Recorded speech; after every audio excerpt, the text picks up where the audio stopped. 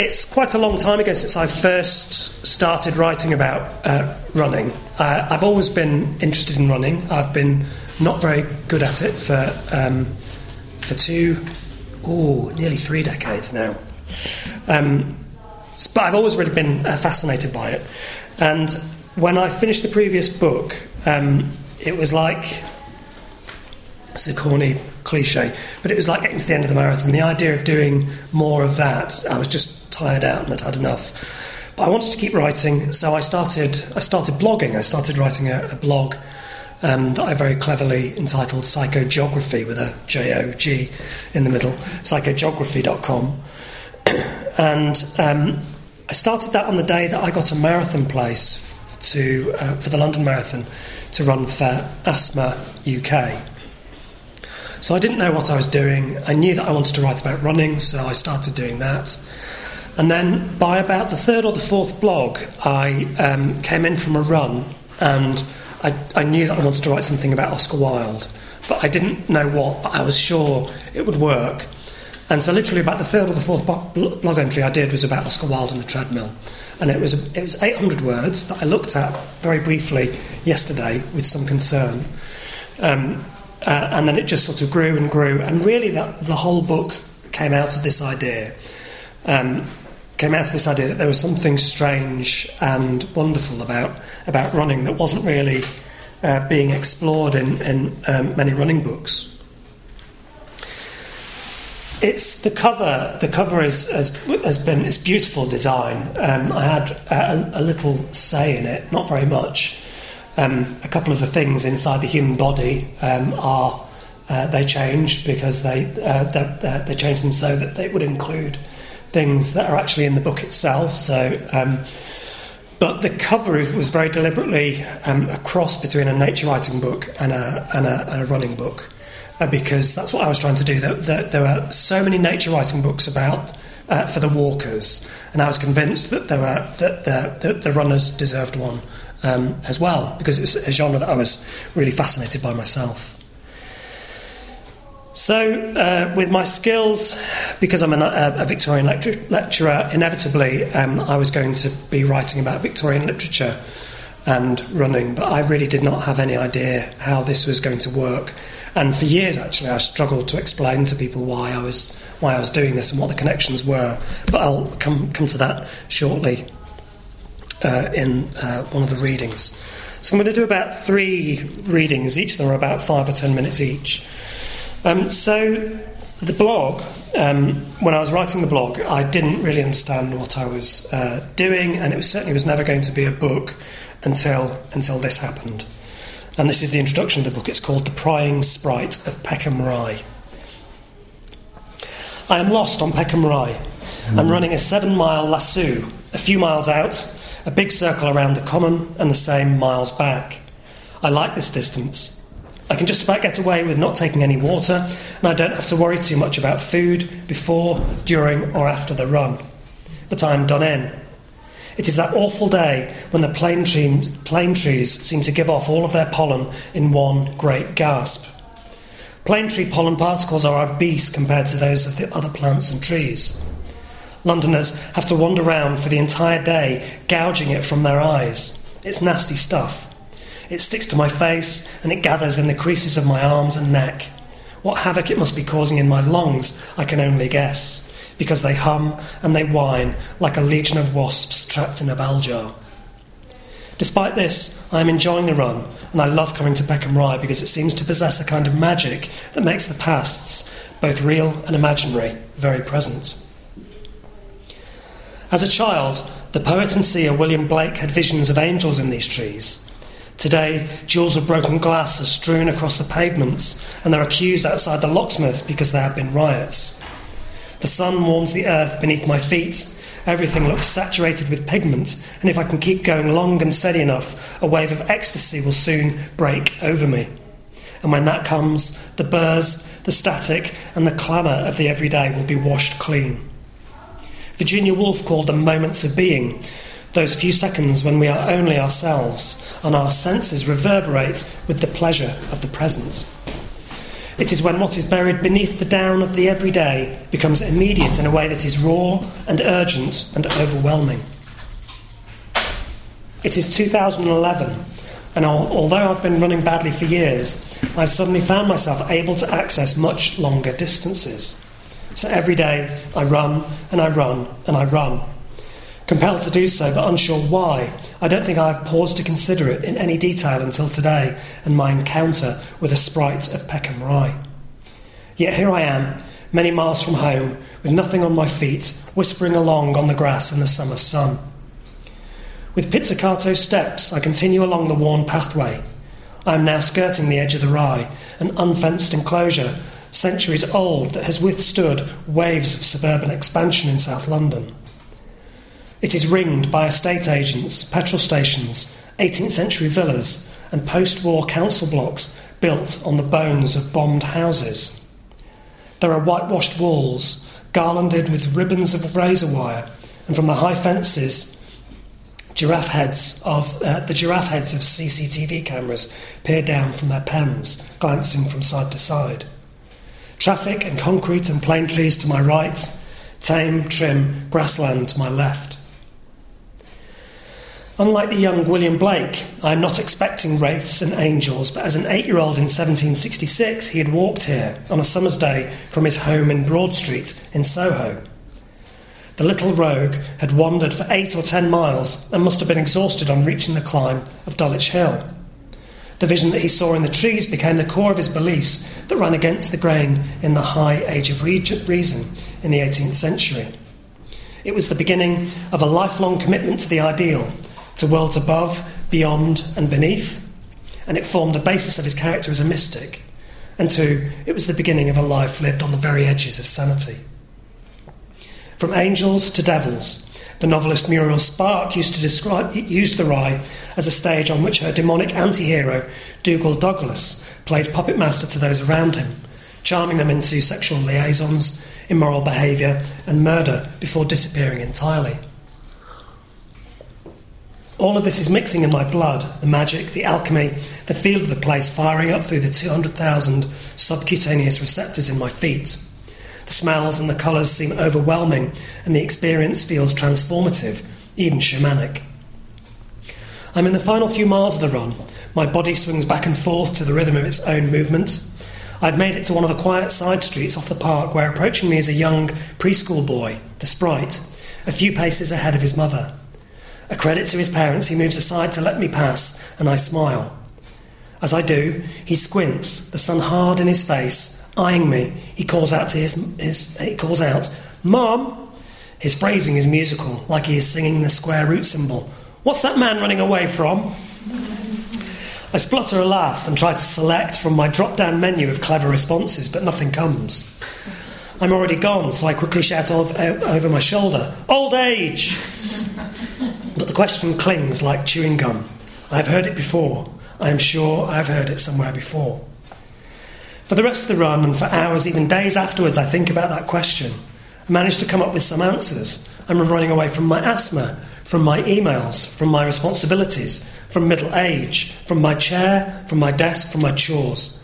I'm pleased with the benign nature of these causes. I don't mind being their quarry because I think I understand them. I'm on the run from my genetic inheritance too, I think. My father was not at all active, and although he boasted that he was as strong as an ox, he didn't even make it close to retirement. In his early 50s, he entered into a seemingly constant cycle of strokes and heart attacks. He was without speech for the last 10 years of his life. He died when he was just 62, but seemed impossibly older than that the last time I saw him. In my early life, he had been either a figure of indulgence or violent and unpredictable rage, so I never got to know him then. By my teens, he was practically mute. His inability to communicate made him all the more unknowable to me. His character and personality hidden behind a gravestone facade that could barely express the nuances between joy and sadness. His most common emotion was that of abject frustration at the crossed wires between what was in his head and what came out of his mouth. A man who had written hundreds of poems, played chess for his country, reduced by his mid-50s to someone who expressed childish wonder at the magical abilities of a TV remote control. Though I try not to think about it, this future is surely one of the things I'm running away from. As time went on, other darker motivations for running began to come into focus, and I needed to understand them too. But without realising, the sprite of Peckham Rye had set me off on a journey that would occupy me for years. The writing of this book became a series of adventures to, among other places, a rain-drenched and precarious mountaintop in the Lake District, Venice's crumbling city streets, the redwood forests of California, the most advanced running clinic and laboratory in Boston, and to Michigan, where I met researchers at the forefront of advances into environmental psychology. This book is about the abundance of amazing things that I have learned about the body, the landscape, and the ways that we cut through it when we run. It is about how running has become a part of who I am and how it makes my life sustainable. It keeps me going because I don't want to be without the uncluttered disorder of the natural world and experiencing my body while I'm in it. I don't want to miss out on its transformational potential, and I cannot bear the thought of forgetting what it is that I am. Whatever it is that running and the environment continue to give back to me, it helps me to concentrate on the things that I know matter most. It also helps me to make the kinds of decisions that I want to continue to make. It has become a kind of playful overturning of the named, labelled, directed and focused life that someone of my age ought to be leading. It allows me to step off life's pathways and into the bracken, to turn my back on the finger post and tumble into the weeds. Running has changed me so completely that now even the sight of a landscape painting instills in me a deep desire to step into the frame and beyond it, to run toward the horizon, feeling the cool grass beneath my feet and be gone. Right, so that was some of the introduction. I'm going to talk you through the structure of the book. It's basically split up into 4 sections. The first is about the body and the idea that our bodies are intelligent and have knowledges that we don't always have access to. So there's a section about biomechanics, and there's another chapter about neuroscience. That was quite a steep research struggle for me. There's also the second section. So the first section is about the body. The second section is about the mind. The third section is about place, how environments have a huge impact on what we do and what happens when we run, which is what this section is from. And then the final section is about freedom, and there's a chapter about things like laws of trespass, and there's a section about Ruskin and creativity and the idea of creativity as a kind of freedom as well. So the key figures in the book are, obviously the main thing is running and the body, but the people that I keep brushing up against in the book are figures like Ruskin. There's a whole section about Coleridge in the Lake District. I'd make a terrible parent. I started off much preferring Wordsworth out of Wordsworth and Coleridge, and then shifted my allegiance to Coleridge as I was writing about him. So Coleridge, Ruskin, Hazlitt. Hazlitt is sort of a new one on me, really. I had no idea what a great writer he was about movement in particular. He wrote a fantastic essay about walking, which I've never seen in any of the anthologies, but it's called Ongoing a Journey. It's terrific. And then there's the other character who comes up. There's at least 3 sections about him, which is Thomas Hardy. And although this chapter is about Oscar Wilde, Hardy ended up taking control of it. But we'll get to Hardy in good time. Okay, so the chapter about the treadmill starts off with just a sort of odd reflection, really, which was a run that I was doing of all places, at Greenwich Park. And it was that summer, it's a long time ago, that summer 2012, where it just rained and rained and rained and rained and rained and rained. So in 2012, running in Greenwich Park, and it was absolutely deserted, and then there was this incredible electrical rainstorm, And as I ran, the rain, it was like being stung by bees. The rain was falling so hard against my shirt, and my shirt was sort of pendulous as I ran. It was. I mean, it sounds awful, but there was something electric about it. So that idea of why was this better? Why was this better than being dry and warm? That being out, wet, cold, freezing, and in a little bit of danger, being around trees, why was this better than being inside? So I then start to talk about the idea of gyms and treadmills. Gyms and treadmills, it seems to me, are just the easiest target. They're too easy to write about, really. It's so easy to be rude about them. So the chapter had to go through about 4 drafts, because every time I did it, I just kept sort of being really sweeping and dismissive, and I wasn't giving it sort of a fair go. So there is still a bit of that in here, I do apologise. But one thing that I wanted to do was sort of recover the genealogy of the treadmill. And so I sort of went back in time, and the most natural stopping point was the 18th century. Don't worry, I'm going to go through this bit quite quickly. The most natural stopping point was the 18th century, which was the period of the Enlightenment, where that seemed to have so much impact all over Europe, but maybe less so in England. There was a really vibrant and real Scottish Enlightenment. I'm just not sure that there was an English one, really. There's no English Enlightenment literature as such, not compared with like Voltaire and Montesquieu and what have you. So around the Enlightenment, one of the ways in which there was an English Enlightenment was it was following an Italian tradition of prison reform brought about by a chap called Cesare Beccaria, who in 1764 published a treatise on crimes and punishments, which was basically absolutely terrific. It's completely fascinating, beautifully written and well executed. But he was basically saying, don't kill people for crimes, because it's bad for them, and it's really, really, really bad for us as a society as well. It's a wonderful, wonderfully sophisticated and nuanced argument. So this idea of penal reform, of prison reform, sort of filtered out across Europe. Beccaria was really, really influential, and then, of course, one of the figures whom he influenced in England was John Howard from the Howard Prison Reform League. So prisons were just a mess in the 18th century. They were privatised, which meant that you could be sent to prison. You would accrue a debt while you were in prison because you had to pay for your keep. And then when it got to the end of your term, you may not be let out unless you could pay the debt for your keep. So it's a completely absurd situation that you'd be imprisoned for the debt of not being able to pay your way out of prison. So prisons were...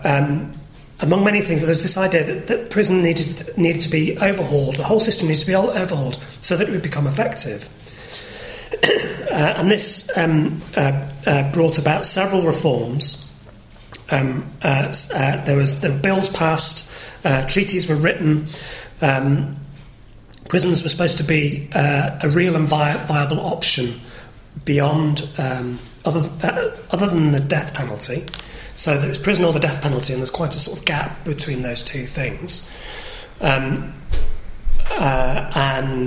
transportation. And transportation was becoming much more difficult after the American War of Independence in 1776, was it? Thereabouts. Thank you very much. So prisons needed to be overhauled, they needed to be nationalised, and they needed to be all brought up to the same very low standard. So I was going to read a bit about this, but actually I'm going to skip through it just so that I don't miss any bits. So the idea was that the philosophy behind sending people to prison was sort of shifting from physical punishment through to mental punishment. The idea that people should be given uniforms not only to make it difficult for them to escape from prison, but uniforms that would humiliate them, that would be disgraceful to wear. So whereas in the longer history of discipline and punishment, There'd been things like thumbscrewing and hanging. These were all very much bodily punishments. So punishment was becoming something that was more mental. Throughout the Victorian period, the accentuation of the servile and useless aspect of prisoners' labour became more focused. So the idea of prisoners having to work for no reason had been exercised in the 18th century. In 1817, Sir William Cubitt, a civil engineer from Norfolk, proposed a solution to the Penitentiary Act requirements. One of the principal difficulties was that prison labour at the time could not be seen to be taking work from the innocent and from the free. Hard labour had to be found, but of a kind that no free person would willingly subject themselves to. William Cubitt's invention was called the treadwheel. Some called it the discipline mill, but soon after it came to be known as the treadmill.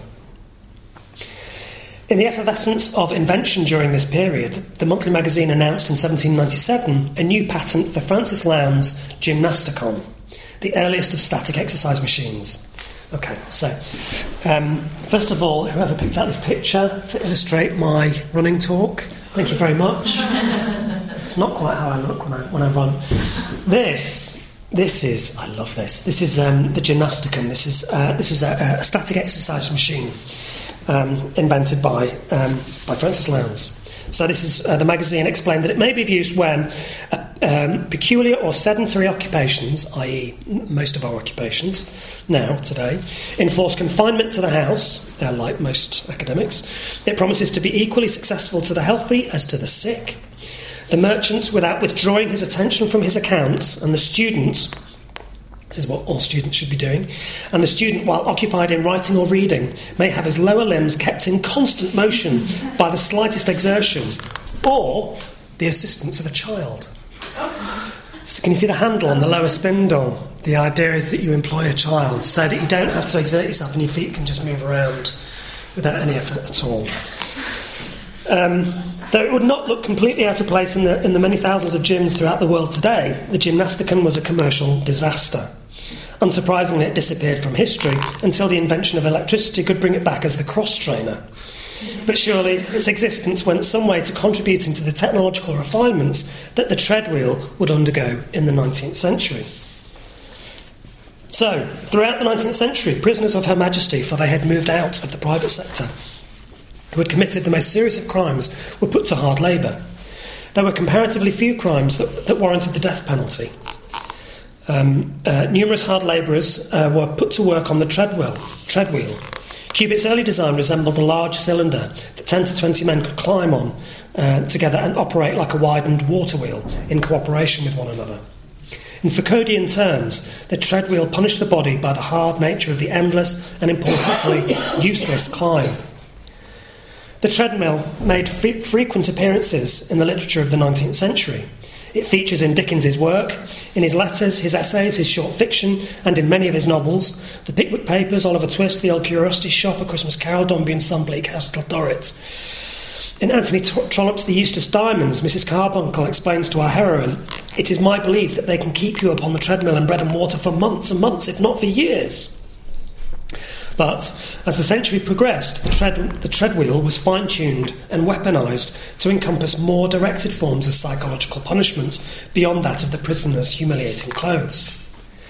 Several refinements were made. What had begun the century as a gruelling physical experience became one that tortured the prisoner body and soul, leaving many destroyed by their feat of endurance.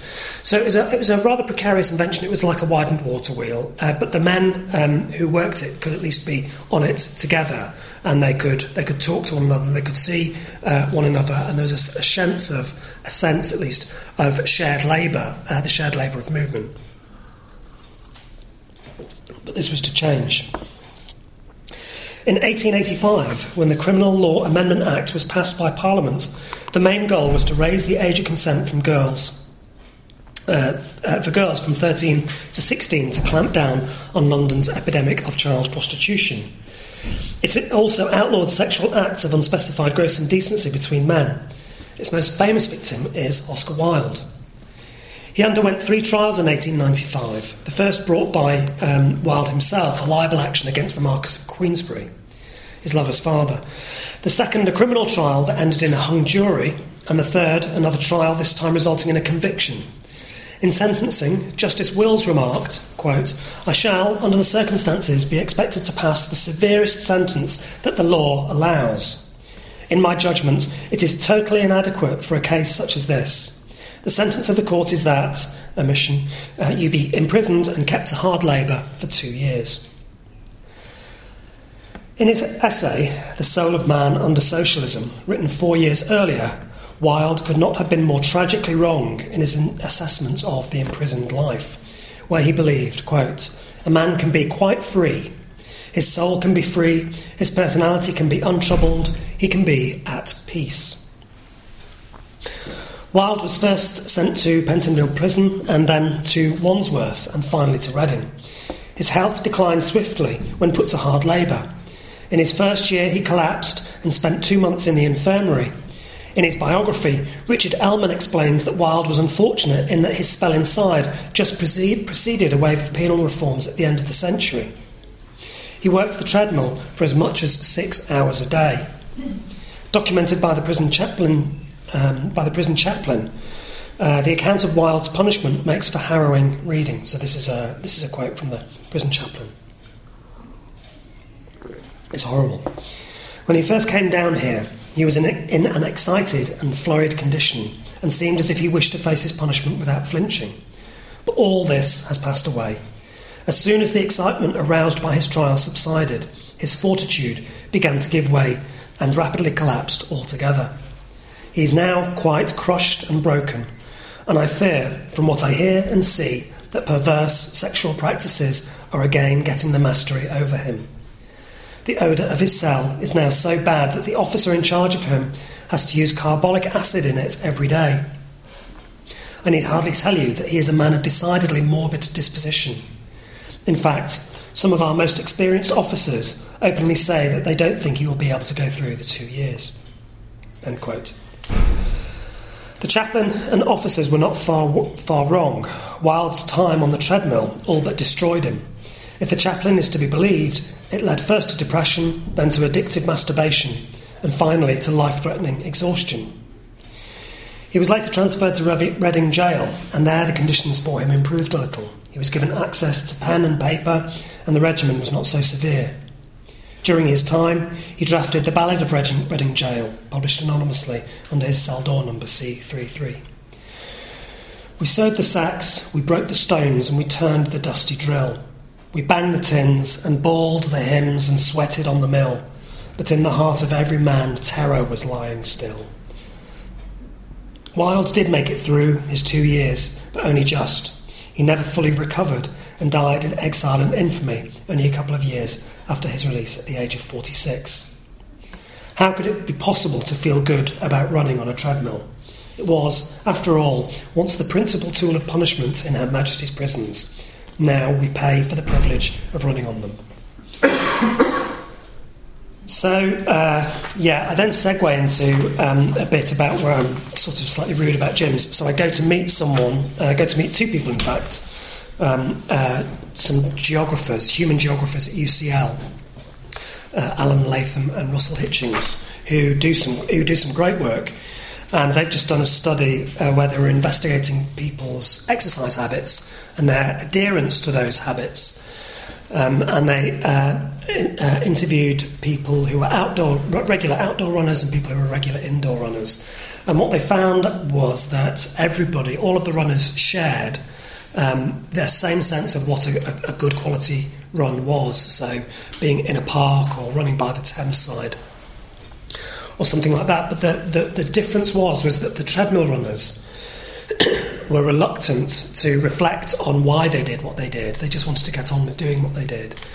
And there was a sense in which they were outsourcing. They didn't quite trust themselves to complete their exercise regime without a machine to outsource that responsibility to. So the treadmill users could get onto the machine, punch in 30 minutes, and they just ran until the 30 minutes stopped. And only when they became injured would they actually start to think actively about what they were doing. So because we're academics, or because most of us here are academics, we're always assuming that people are always reflecting and thinking about what they're doing, but this is not so.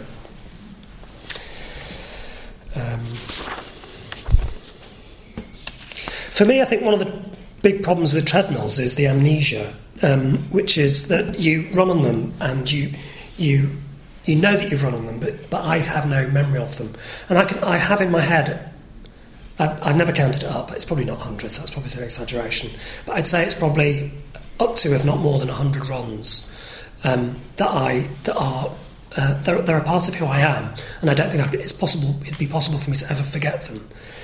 And treadmill runs, because they're all so similar, they can't adhere, they can't be consolidated into the biology of memory in the same way. So that's one of my concerns, is that they're just too similar.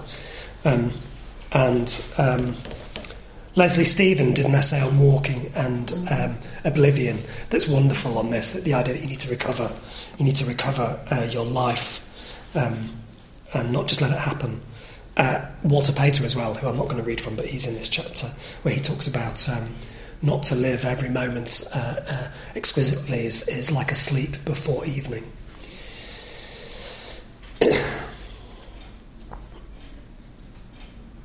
So I'm going to read you a little bit about the anthropology of the... How are we doing for time? Fine. About the anthropology of the gym for about 5 minutes, and there's another 5-minute reading after that, and then we're done. During the 19th century, the design of the prisoner's treadmill changed. To refine the effect of sensory limitation, panels were installed between the prisoners so that their stalls resembled a voting booth. They could no longer see or talk to one another, so they could contemplate their crimes in bare isolation and without distraction. With this small change, the process of working a treadmill became one that was about absolute institutional power being brought to bear upon the psychology of the prisoner. While the modern treadmill may seem much more like an activity characterised by fun and freedom rather than imprisonment, the two things are only as different as, say, a bike and a motorbike.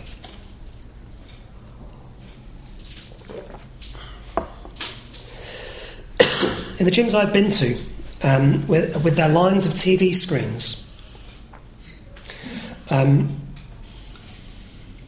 the gyms I've been to with their lines of TV screens, they usually played a selection of news, sports, adverts and soap operas.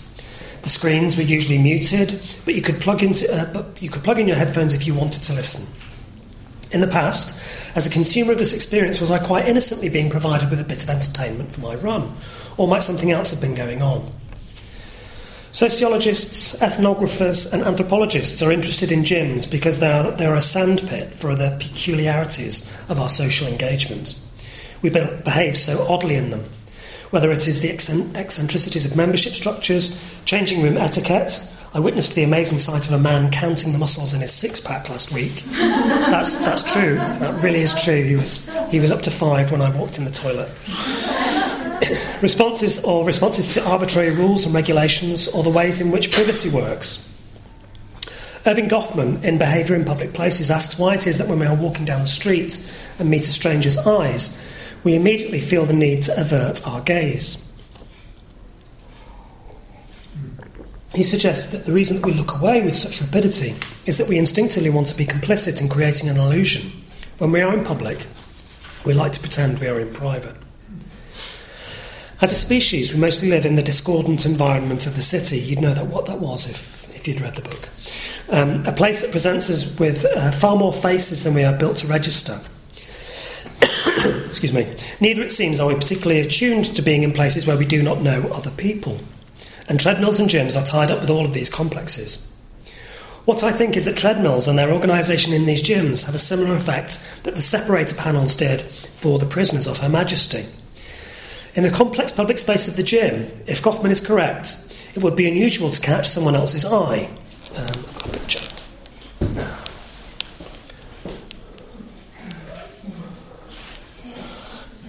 Nice tank tops. In In the complex public space of the gym, if Goffman is correct, it would be unusual to catch someone else's eye. I'm sure that somewhere love has blossomed between the rushing rubber belts, and strong friendships have been forged on those stain-proof carpets. But while it took me a while to learn that the etiquette is identical to the rules of social engagement at men's urinals, eyes forward, concentrated silence, always choose the vacant space farthest from the one that is occupied, no talking, no farting, no looking. Gyms are public spaces. They have to be to generate profit, but when I'm in them, I feel strongly like they want me to feel like I'm somewhere private. Businesses, institutions and other structures constantly try to predetermine and shape our behaviour as consumers, subjects or citizens, and I believe that gyms are no different. I feel persuaded into thinking that privacy is my right in such places. I also feel that it presumes I want to avoid social engagement, but even the hard labour prisoners of the 18th and 19th centuries were permitted to think while they worked their mills. The gantry of TVs and the music of the modern gym assume that thought is not desired. It reminds me of a George Orwell essay from 1946. It's never going to be good when you bring in George Orwell, is it? It reminds me of a George Orwell essay from 1946 in which he attacks with horror the idea of the new pleasure resort. He's sort of having a go at things like centre parks. Orwell was suspicious of the fact that the modern construction of pleasure involved never being alone, never doing things yourself, never seeing or hearing anything natural, being in artificially temperate surroundings, and never being out of earshot of music. It was difficult for him not to conclude that such environments functioned as a return to the womb, being without daylight, with a regulated temperature, without work, and where thought, if it were possible, would be drowned out among the thuds and thumps of the mother's body. The gym's pulsating techno seems a poor substitution for the maternal heartbeat. Yet, even with so many reasons to avoid treadmills, for years I used them and paid a high price. For me, it was the drive-through window of exercise, fast, forgettable, futile. And I think William Cubitt's invention of the treadmill is such an enduring success because it continues to do what it was always designed to do, which is to block out experience. So I've got two very short sections left, which is about 6 minutes in total. One of the things that I struggled with early on in writing the book was why was it? What was the connection between running and 19th century fiction? Even to say it now, it seems so ridiculous because there is no running. There is no running in 19th century fiction. People occasionally run away from other people, but nobody actually goes out for a jog anywhere ever. There are running races in their periodicals. I talk about and the invention of the running shoe, which people think was the 1960s, but it looks to have been about the 1820s. But nowhere is it in the fiction. And people at sort of any conference where I talk about running, people would always come up to me and tell me about such and such a person in Far From the Madding Crowd who runs home and can't breathe, and it'd be just sort of like.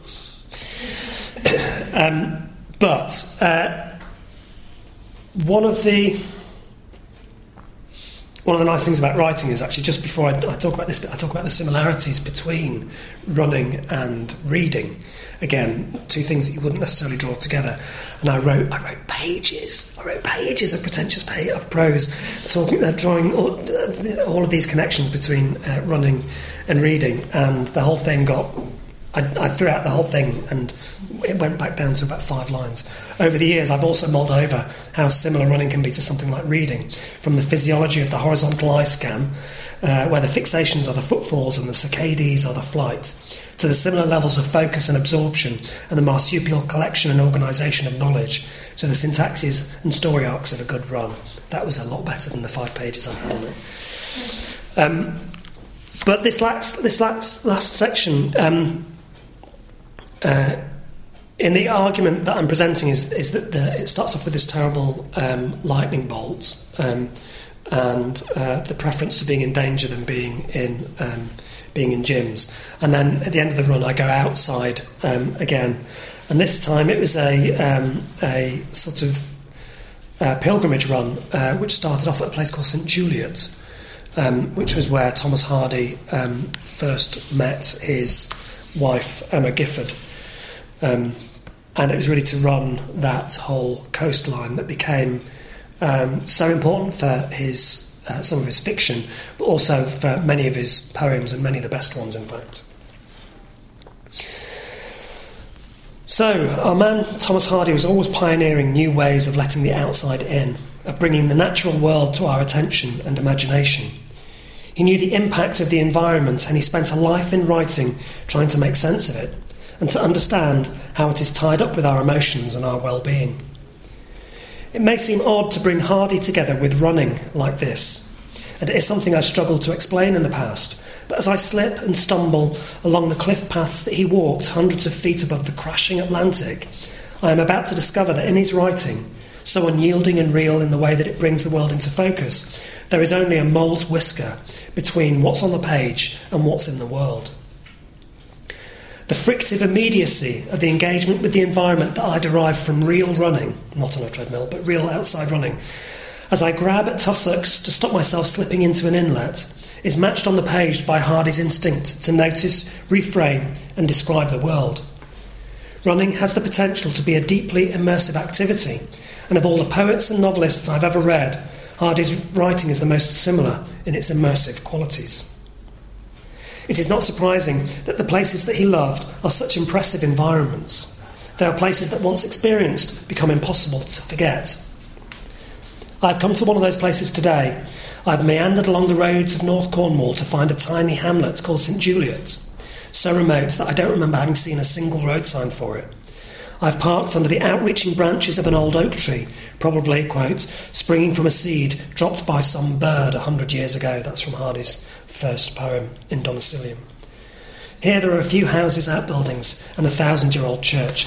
I then go on what I think is a very, very long run, taking in places like Boscastle and Beanie Cliff that Hardy wrote about. I also talk about one of his novels, A Pair of Blue Eyes, which has a fantastic scene that everybody remembers. The term cliffhanger was invented for it because a guy falls off a cliff, hangs on, and then the chapter ends, and they had to wait for the next instalment to find out what was going to happen.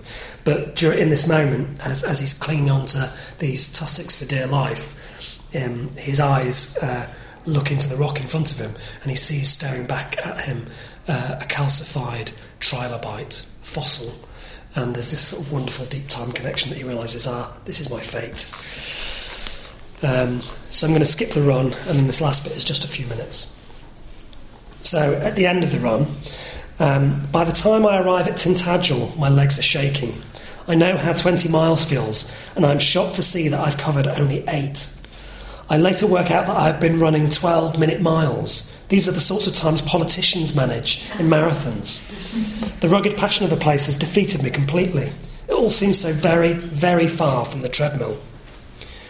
Many figures have questioned the real cost of modern life, from the romantics through to the postmodernists, and Thomas Hardy is certainly one of the most consistent sceptics.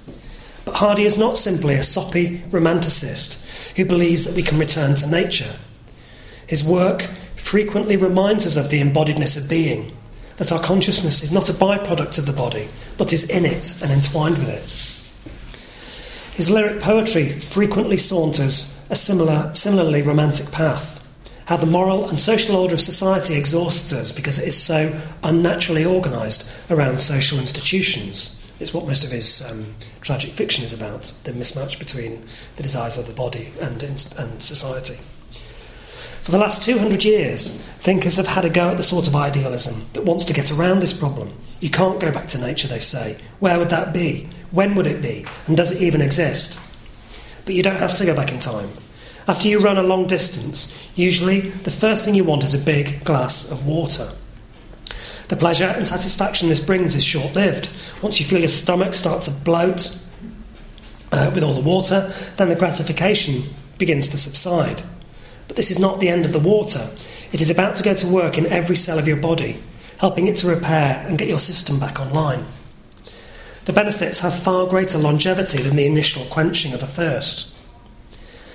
And just as the efforts of that glass of water go on long after the last gulp, the effects of that glass of water go on long after the last gulp. So authors such as Woolf, Edward Thomas, Coleridge, Wordsworth, Clare, and countless others have understood that the benefits of spending time in a natural environment persist even when one is back in the city. We cannot attain freedom from cities, work, responsibilities and civilization. But for Hardy, it is always within touching distance. This from an extraordinary 1896 poem, Wessex Heights.